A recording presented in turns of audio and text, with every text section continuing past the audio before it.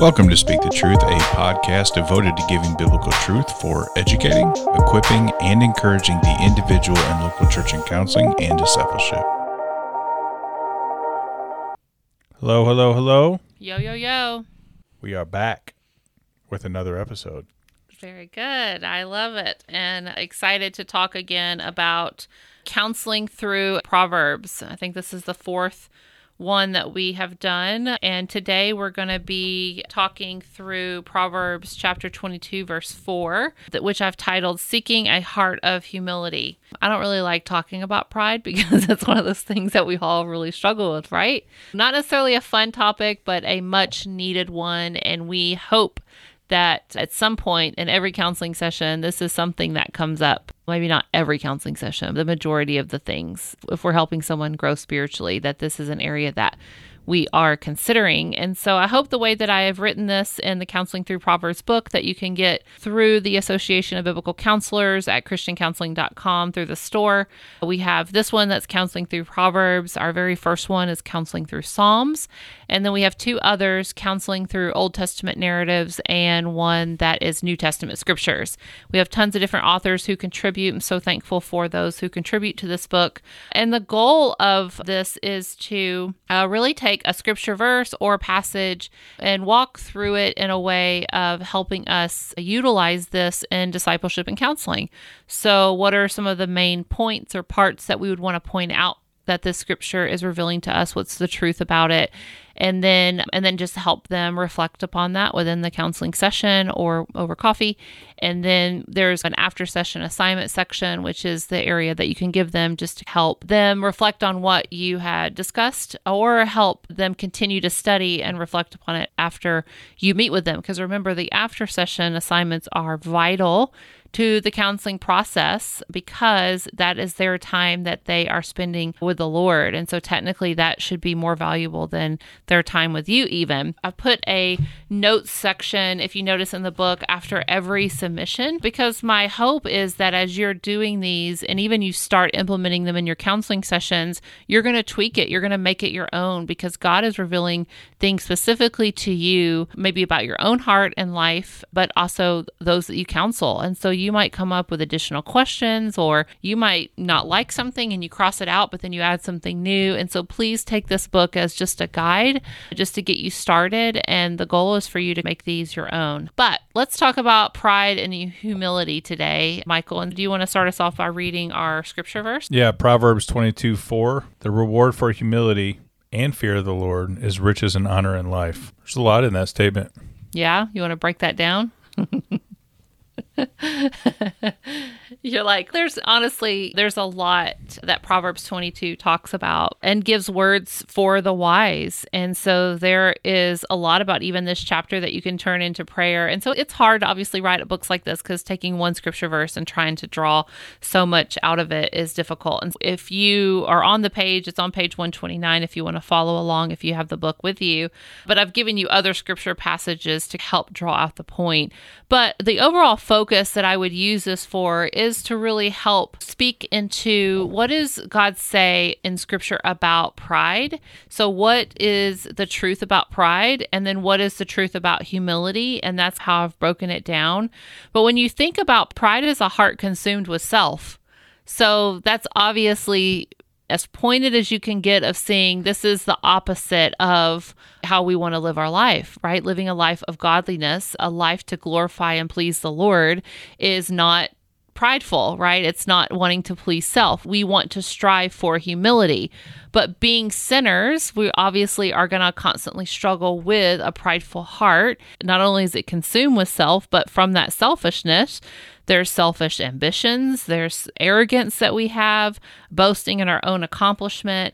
Ultimately, it's a worship of self. So it's dangerous. It's dangerous because it's rooted in giving glory to ourselves when the glory belongs to God alone. So when we seek self-exaltation instead of rightly worshiping God, our fellowship will be hindered. Pride blinds us into thinking that we have no need for God, and then our thoughts and actions become all about my happiness, my worth, my life, my feelings, for my benefit, and it's in my control. Like, I'm the one in control of this. It's based off of what I'm doing. And when you think about that and the dangers of that mindset, that is not a heart that is seeking to please the Lord. It is seeking to please itself. And that is something we obviously want to make war on in our own life, but obviously to help our brothers and sisters the same. Michael, any thoughts on that? In counseling, obviously realizing that pride is always embedded in a person's thoughts, feelings, and actions, right? It's always present in a lot of different ways. But I think what's helpful to the counselee that the counselor would do with this is that in it, you have setting it up to just really set the stage with pride and understanding how it manifests itself. And like you said, with the my statements, also showing the reality of humility and what it looks like. Because part of the Christian faith in being conformed into the image of Christ, the process of sanctification, is taking off pride and putting on humility. And I think oftentimes as Christian human beings, we don't realize, again, the extent of pride.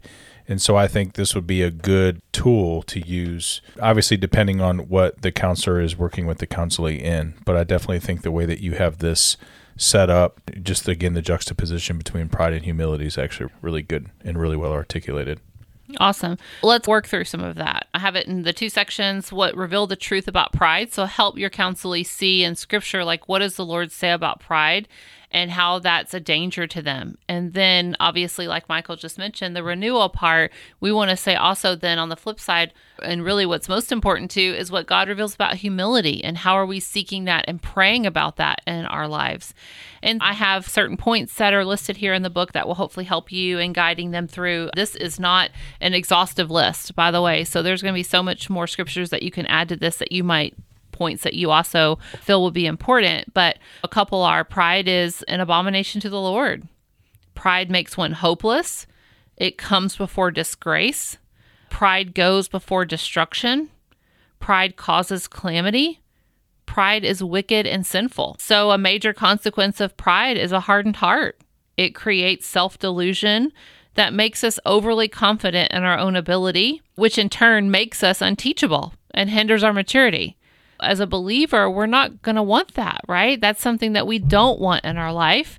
And so we can't be ignorant about it existing. We have to realize this. We need to make war on this, because a hardened heart will shift blame to other people and take no ownership in wrongdoing, which will never allow us to walk in true repentance. And so that's something we obviously would want to encourage our counselees to take ownership of the areas that they have sinned against God and against others and walk through confession and repentance on that. The heart is rebellious, and God's righteous judgment will be revealed against such sin. And I've given scripture to reference that in Romans 2:5. So to me, at times, there could be people who hear the word pride and they have this simple thought about it.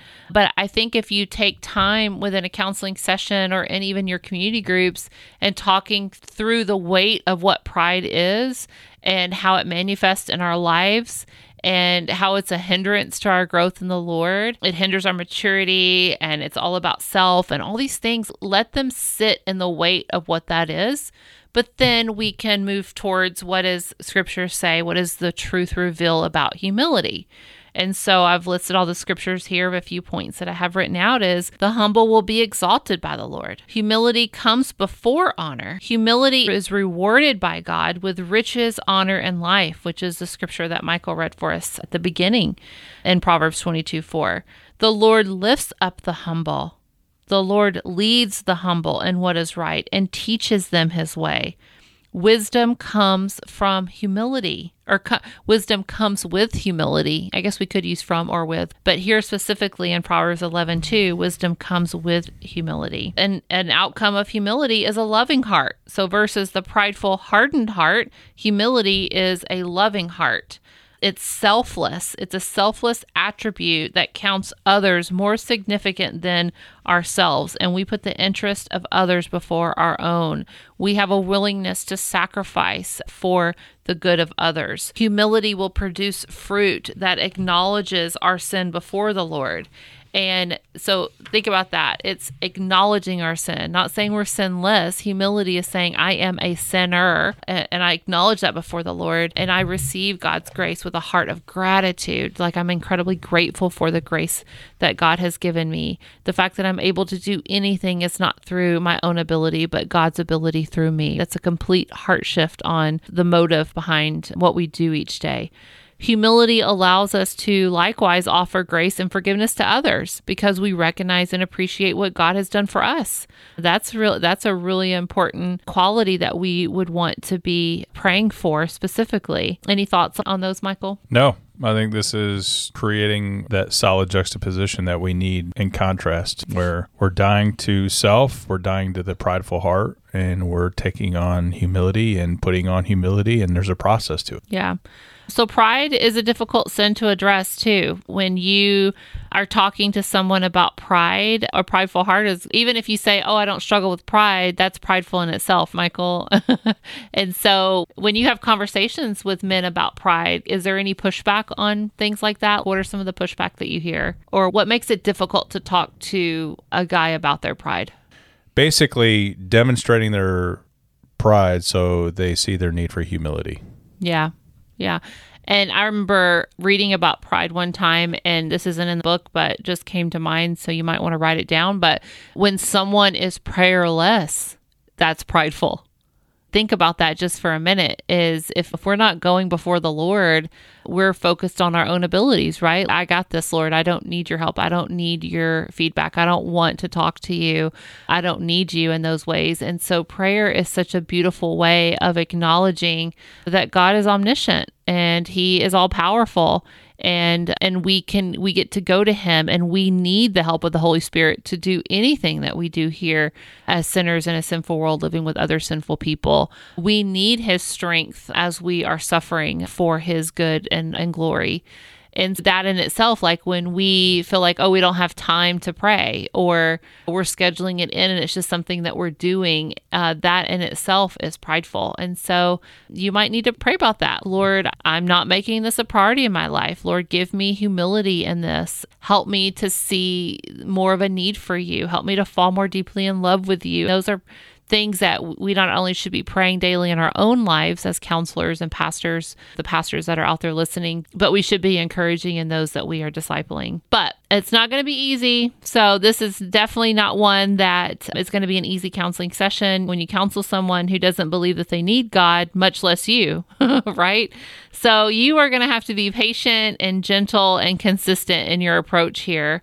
So just try to create an environment that's open, that's grace-filled, that it's just a discussion that leads to identifying areas where pride manifests in their life. You don't want to be judgmental, obviously, and I'm not saying that any of you listening, I'm already assuming that you're not, but there are times that we can respond to certain things that could have a judgmental heart. And so we want to rightly call them out and ask questions that hopefully stirs conviction.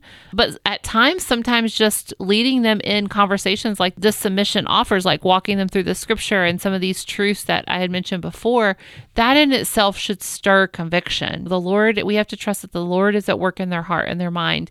And even if it wasn't revealed to them right then in the counseling session, that you just continue to pray for them, that the Lord will reveal it to them afterwards. So pray for humility and heart renewal, because we have a faithful and forgiving God. We want to pray that in the room with them. We want to pray for them afterwards. And then obviously encourage them in helping maybe even them write a prayer out that's seeking God for humility. Yeah, that's a great counselor tip. And something that you give in the lesson of after a session assignment. Anytime we see these manifestations in pride with our counselees, it's always good to give them growth assignments in that, to just, so finding scripture verses that do a good job of being explicit about what humility looks like and where pride is found and what it looks like in our hearts and in our thoughts and in our affections and emotions. Finding some scripture verses, and Shauna provides some good ones there that the counselor can give to the counselee after a session and just follow up. Because these are themes, and that's the great thing about these ABC resources, specifically Counseling Through Proverbs, is because a lot of these are themes, right? The ongoing theme in Proverbs is wisdom and folly. And oftentimes in our counseling And when people are coming to us with issue-specific needs and struggles and so on and so forth, part of our goal as a biblical counselor in the data gathering process of being able to find these themes and showing our counselee these patterns that are actually working against them in their maturity in Christ. It's a reason why there's the in-session and after-session with this resource, just to, again, help the counselee realize these different patterns in their lives and how persistent they are. So to those of you who are out there and using these resources, and this is what, the fourth one? So yeah, if you guys have ideas on some other maybe resources that you think would be helpful as far as counseling through different parts of Scripture or themes or different things like that, please don't hesitate to let us know, and you can email us at topics@speakthetruth.org, and we'd love to take that feedback and turn that into some material. Awesome. Thank you guys for joining us on Speak the Truth.